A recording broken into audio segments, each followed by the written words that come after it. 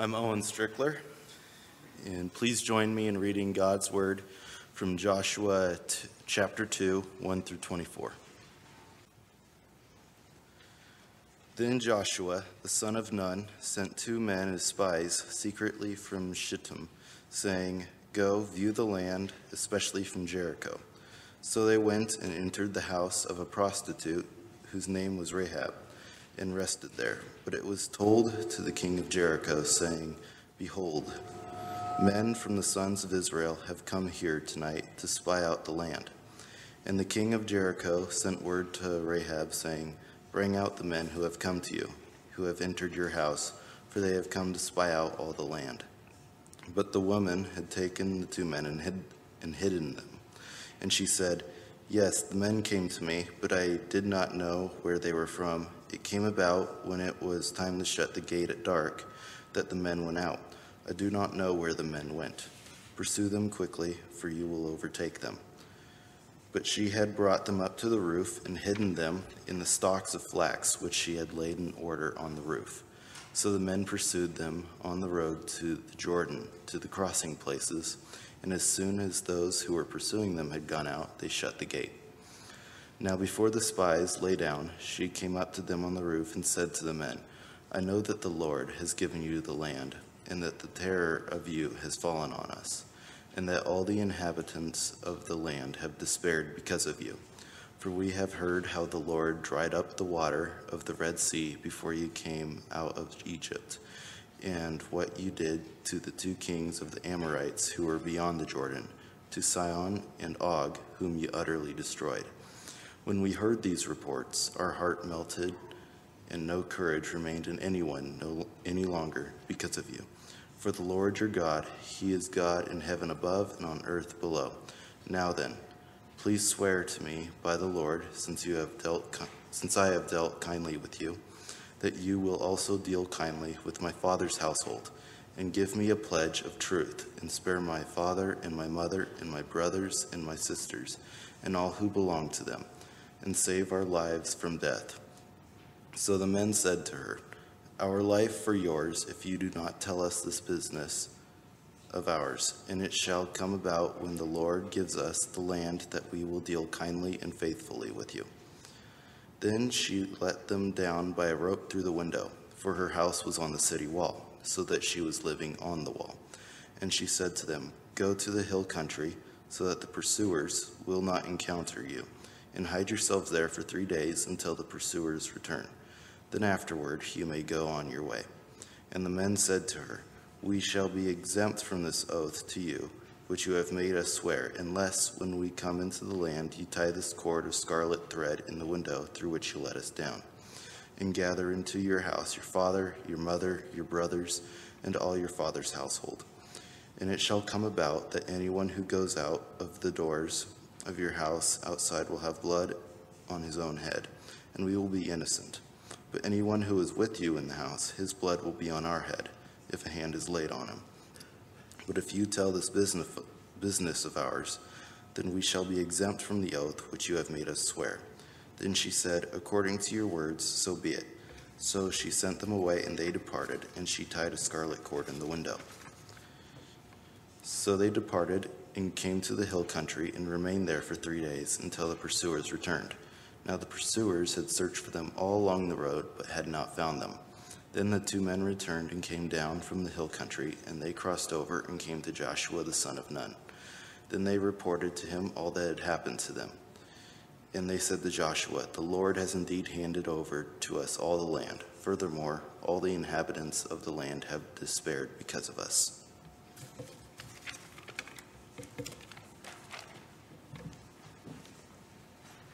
Thank you, Owen. It's our privilege this morning to have Pastor Tommy Martin and his wife Ruthie with us today. They come to us from Ellensburg, and Pastor Tommy was a pastor for over 35 years with the Christian and Missionary Alliance Church, serving churches in Spokane, Moses Lake, and most recently Ellensburg. He and his wife Ruthie have been married for 48 years, have 3 children and 9 grandchildren. Would you join me in welcoming Pastor Tommy as he...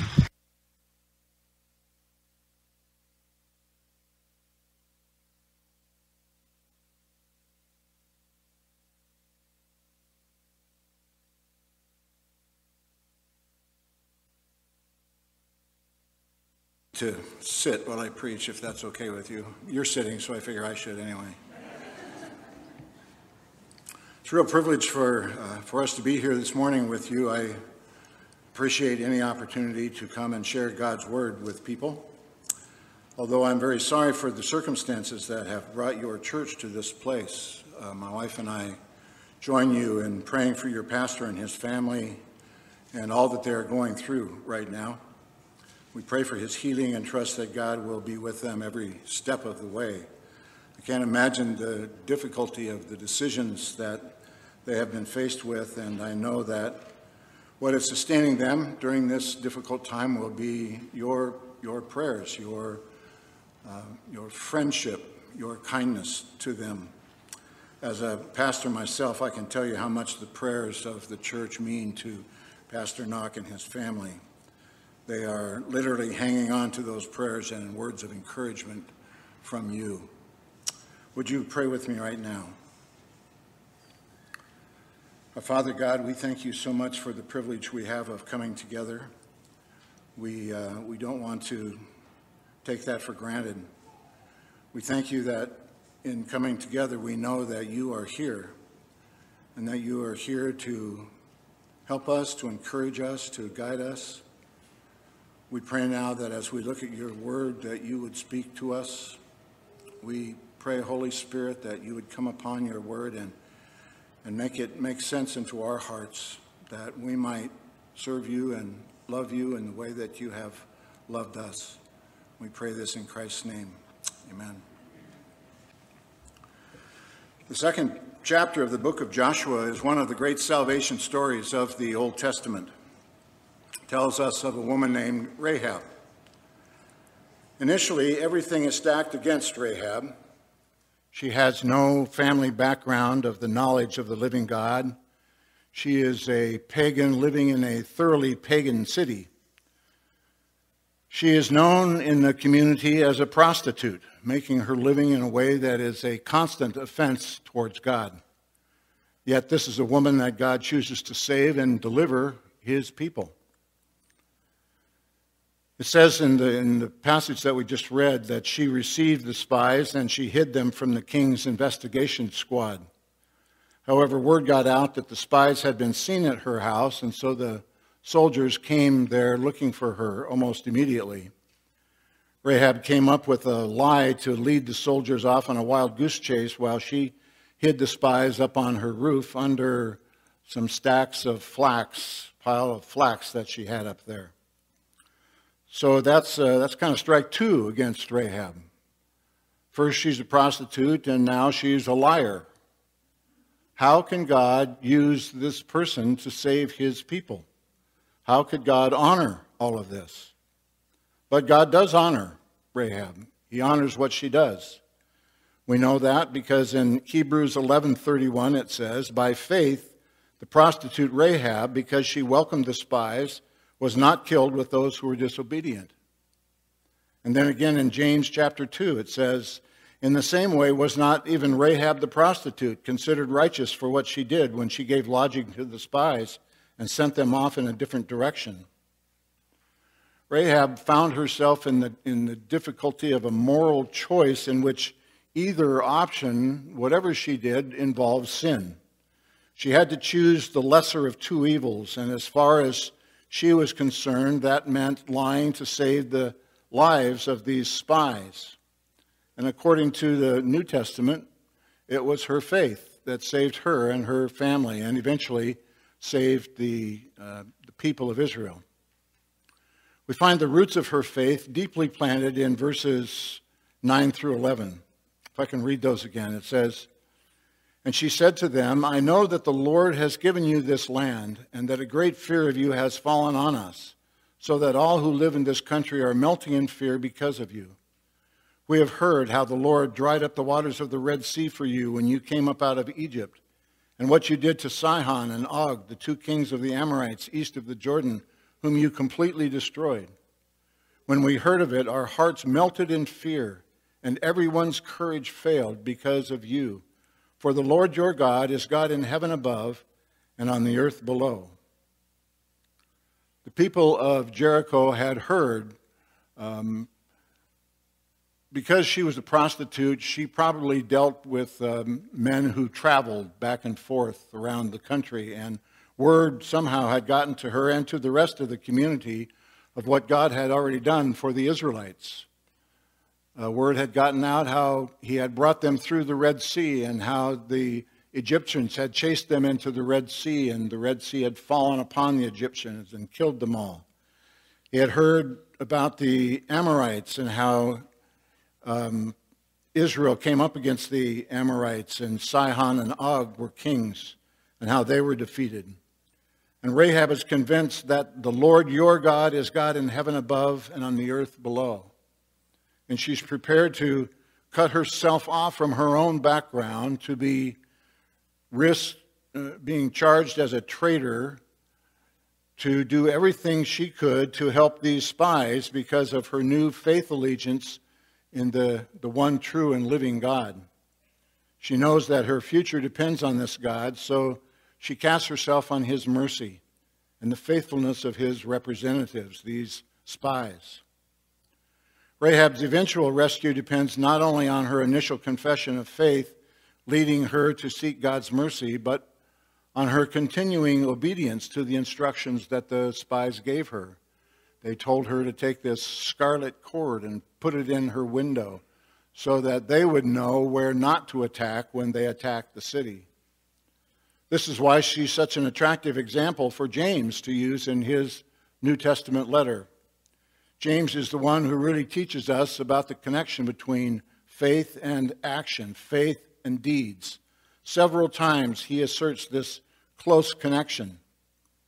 In James 2:17 it says, "In the same way, faith by itself, if it is not accompanied by action, is dead." Faith doesn't have any life in it if it's not accompanied with action, if there's not deeds that go along with it. Then it says in verse 18, "But someone will say, 'You have faith, I have deeds. Show me your faith without deeds, and I will show you my faith by my deeds.'" Faith without the deeds, there's nothing to it. Verse 22, "Abraham's faith and his actions were working together, and his faith was made complete by what he did." Abraham, we know, was a man of great faith, but how do we know he was a man of great faith? It was by what he did. Not just because he seemed to have a lot of knowledge of God, not just because he was a friend of God, but it was because of what he did. Again, in verse 24, "You see that a person is considered righteous by what they do and not by faith alone." Over and over, James keeps hammering this truth over and over again.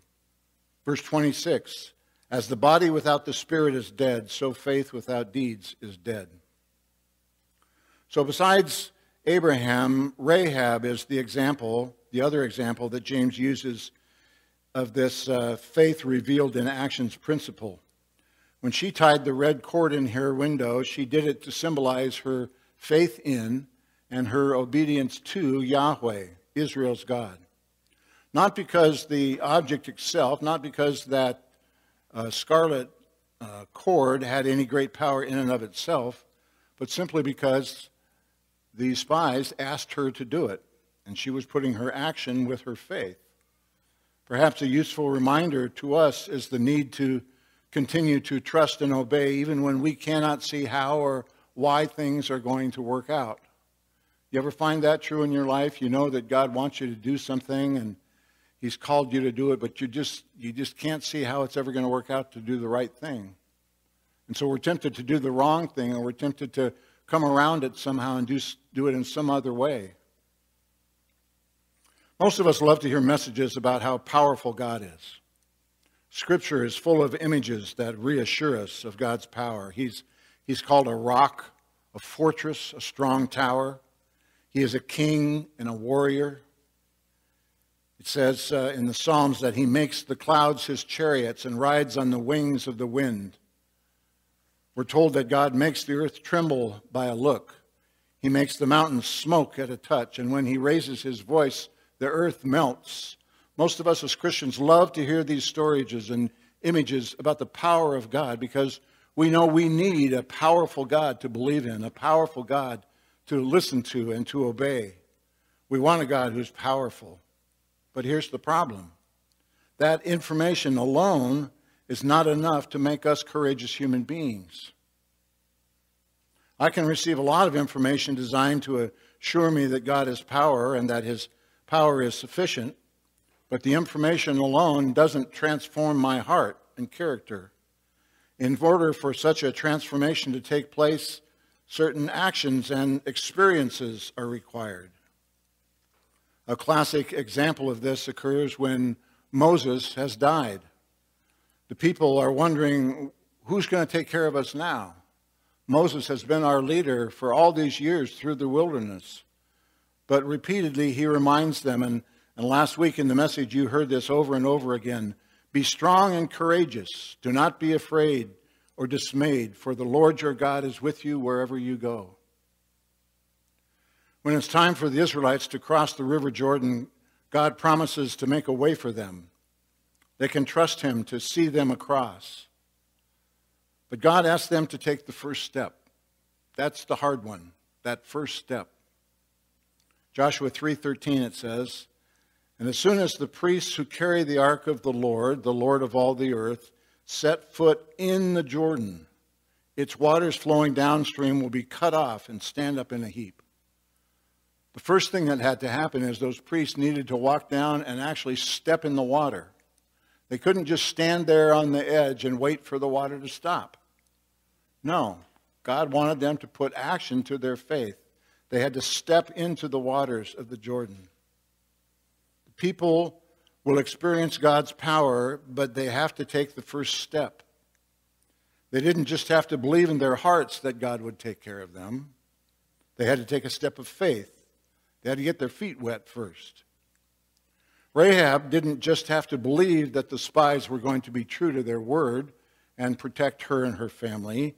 She had to take the first step, and her first step was she had to hide these spies up on her roof under the flax. There was a question I heard years ago in a message that it's always stuck with me, and it's helped me to know whether or not I'm really trusting God in my life. And the question is, what am I doing that I could not do apart from the power of God? Ask yourself that question. What are you doing that you could not do apart from the power of God in your life? Now, there's a lot that we can do in our own power, right? We're smart, educated, well-rounded people. We have a lot going on with ourselves.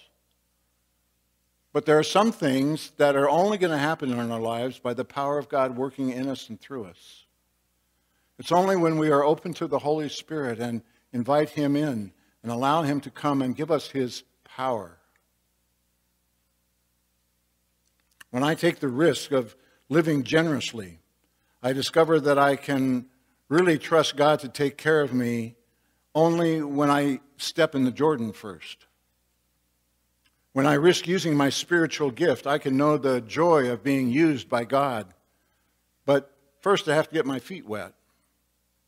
When I risk sharing my faith with someone, I know the joy of helping someone in their faith journey. But I have to take that step of faith first before it's going to help.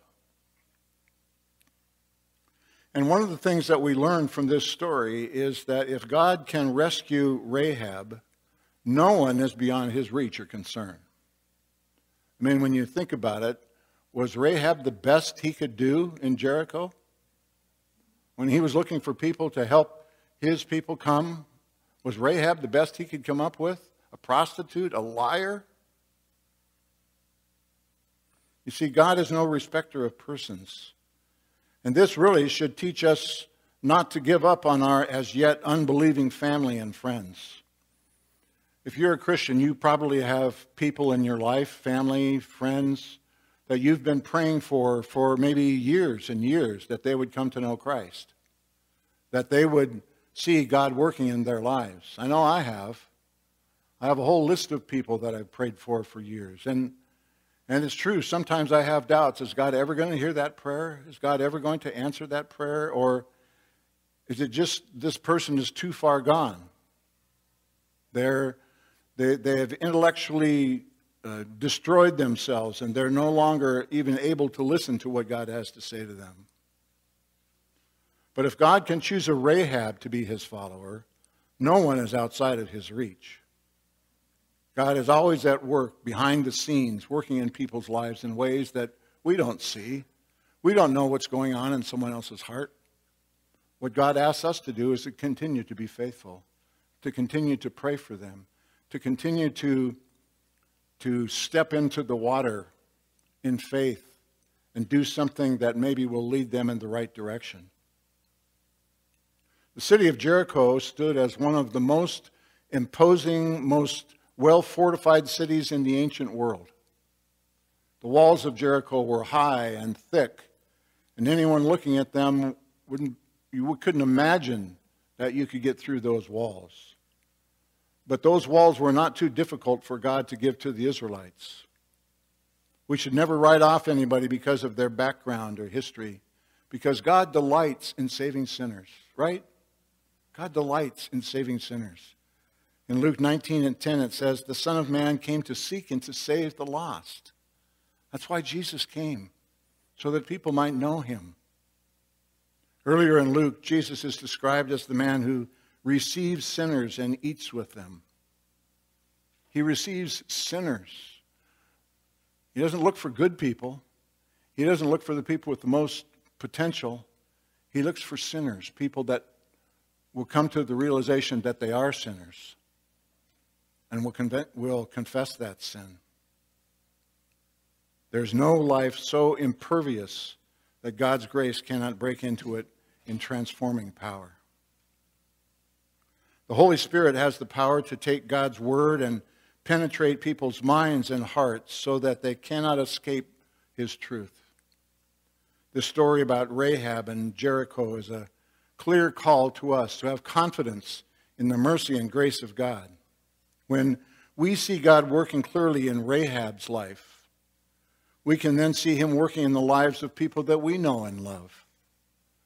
Maybe the people that we have been praying for wouldn't be the best opportunities in our minds for people to come to know God. But God knows them, and he knows their hearts, and he knows what's going on. And all he asks us is to be faithful in our witness to them. I know of a pastor who did an experiment in church one time.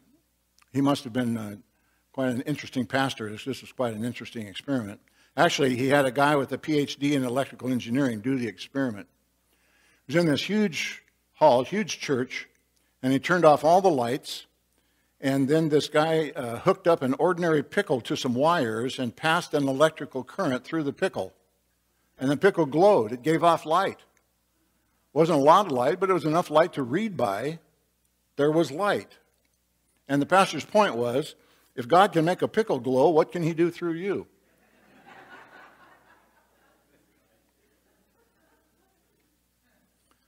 Many people believe that the flow of the Holy Spirit is saved for just certain people. For, the Mother Teresas and the Billy Grahams of this world. That they themselves would never be the recipients of that kind of power. That kind of power that's meant for pastors and elders and deacons and holy people. You know what I'm talking about. Couldn't be meant for me. I'm sure Rahab must have thought of that. God's power couldn't be meant for me. But throughout history, God has caused his power to flow through the most unlikely people. The perfect example being Rahab, the prostitute, or Jacob, the con man, or Zacchaeus, the cheater. If God can make a pickle glow, what can he do through you?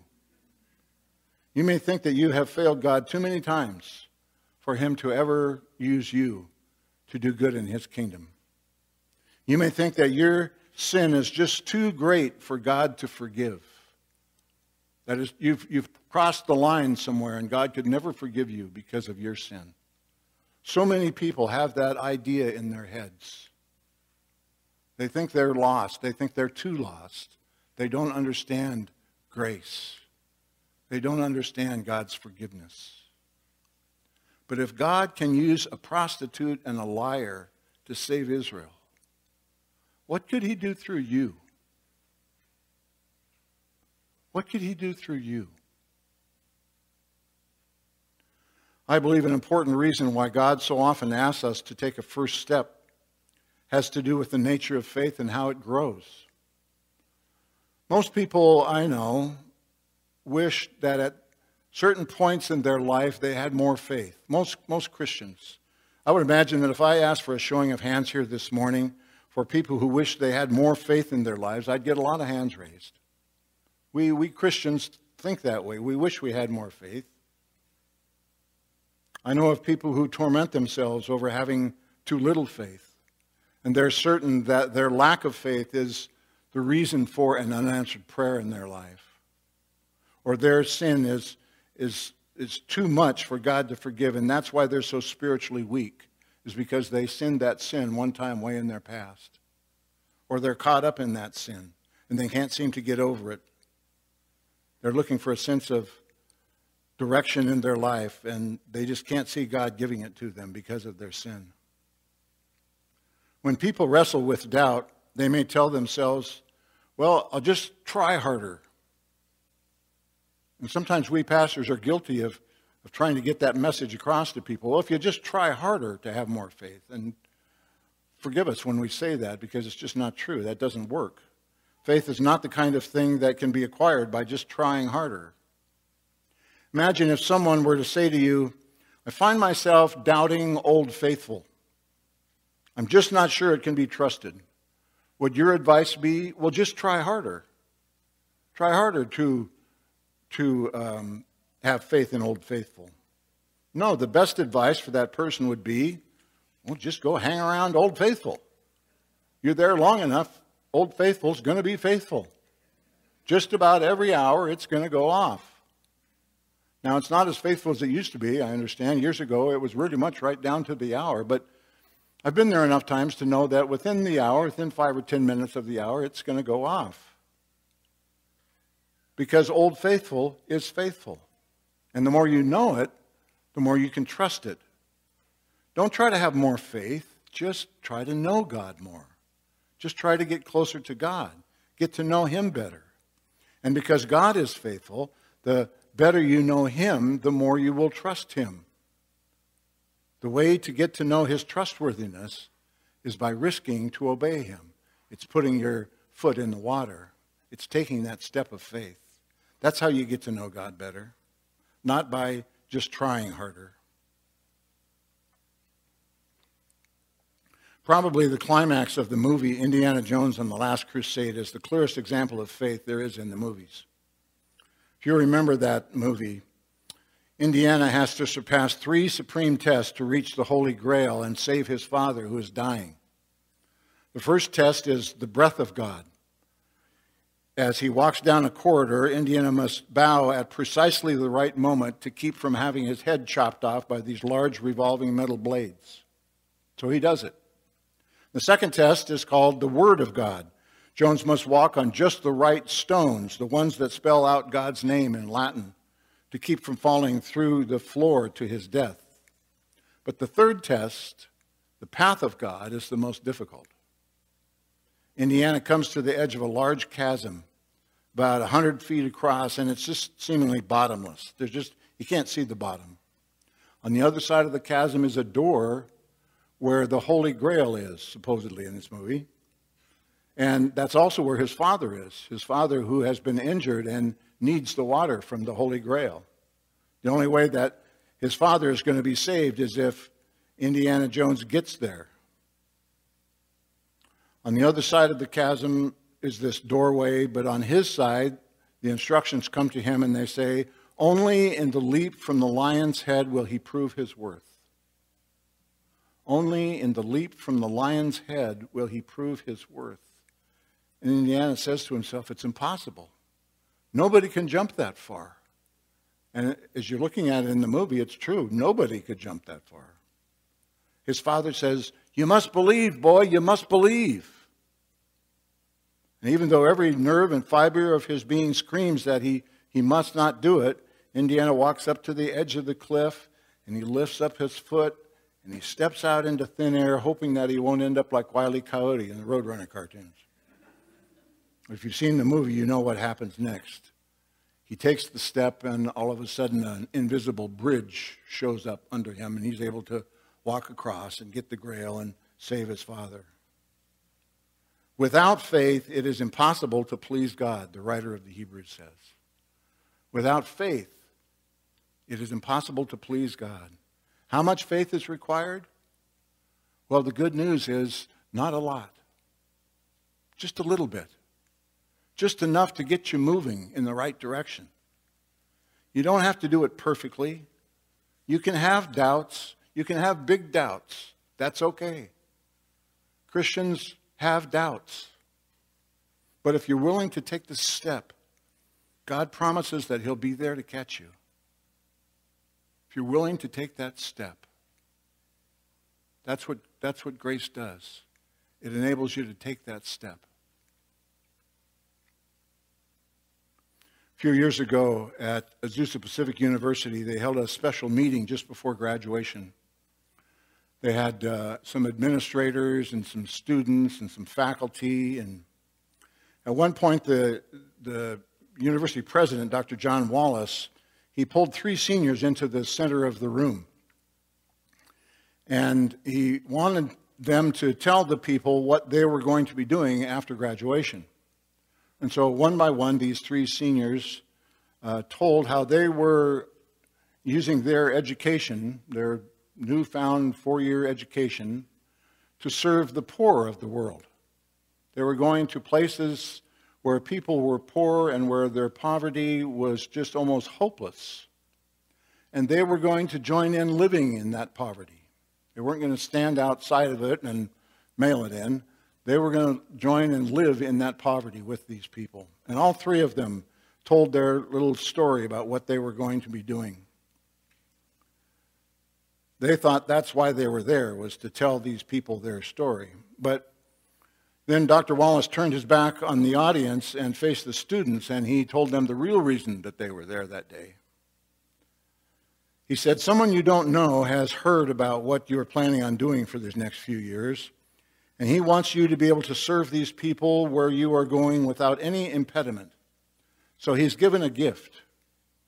He's asked to remain anonymous, but here is what he has done for you. And he turned to the first student and looked her in the eye and said, you have been forgiven your school debt of $105,000.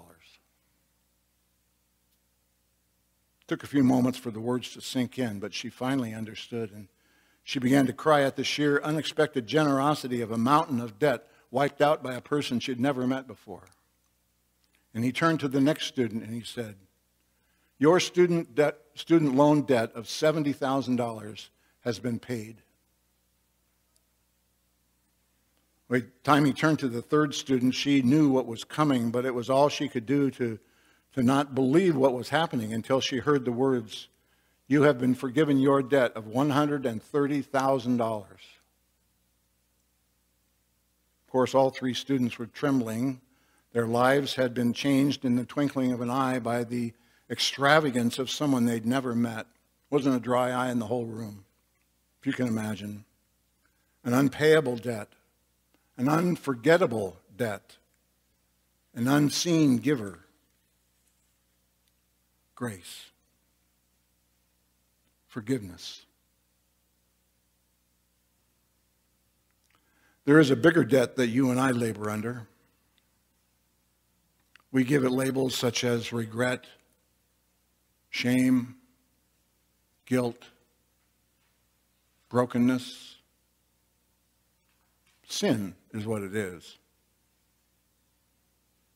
But God was in Christ reconciling the world to himself. As Christians, we know what is coming, yet we need to be reminded at times of what is true for us. Your debt has been forgiven. Your sin has been forgiven. You don't have to pay for it. When it comes to that day, on Judgment Day, when you stand before God, and your sin is brought up there, Jesus will say, all taken care of. Debt forgiven. Your slate is wiped clean. That's what waits for us as Christians. the joy of grace, forgiveness. The same thing that was true for Rahab can be true for you today if you've never experienced that. You can experience grace and forgiveness just as she did. Doesn't matter what you've done or what you have failed to do. Doesn't matter if you're a prostitute or a liar or both.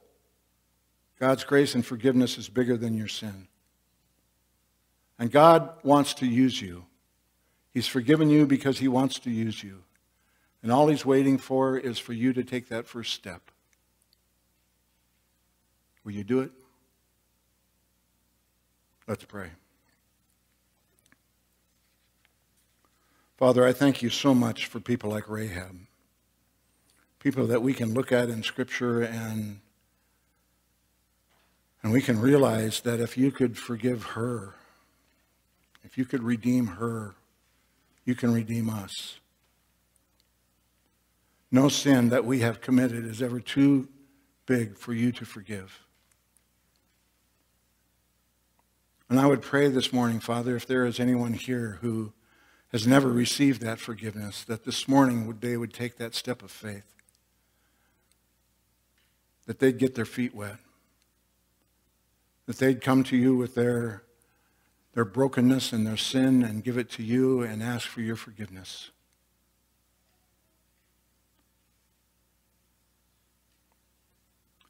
And Lord, we pray that you would give us the courage to step out in our faith, to not just believe in our heads what's true, but in our hearts to step out in faith and do what you are calling us to do. Not because we deserve it, not because we're great people, but because of your grace. Amen. Thank you, Pastor Tommy, for bringing the Lord's word to us today. I want to send you out with a benediction from Romans 8:33 to 39. Who will bring charges against God's elect? God is the one who justifies. Who is the one who condemns? Christ Jesus is he who died, but rather was raised, is at the right hand of God, who also intercedes for us. Who will separate us from the love of Christ? Will tribulation, or trouble, or persecution, or famine, or nakedness, or dangers, or sword? Just as it is written, for your sake we are killed all day long. We were regarded as sheep to be slaughtered. But in these things we overwhelmingly conquer, through him who loved us. For I am convinced that neither death, nor life, nor angels, nor principalities, nor things present, nor things to come, nor powers, nor height, nor depth, nor any other created thing will be able to separate us from the love of God that is in Christ Jesus our Lord.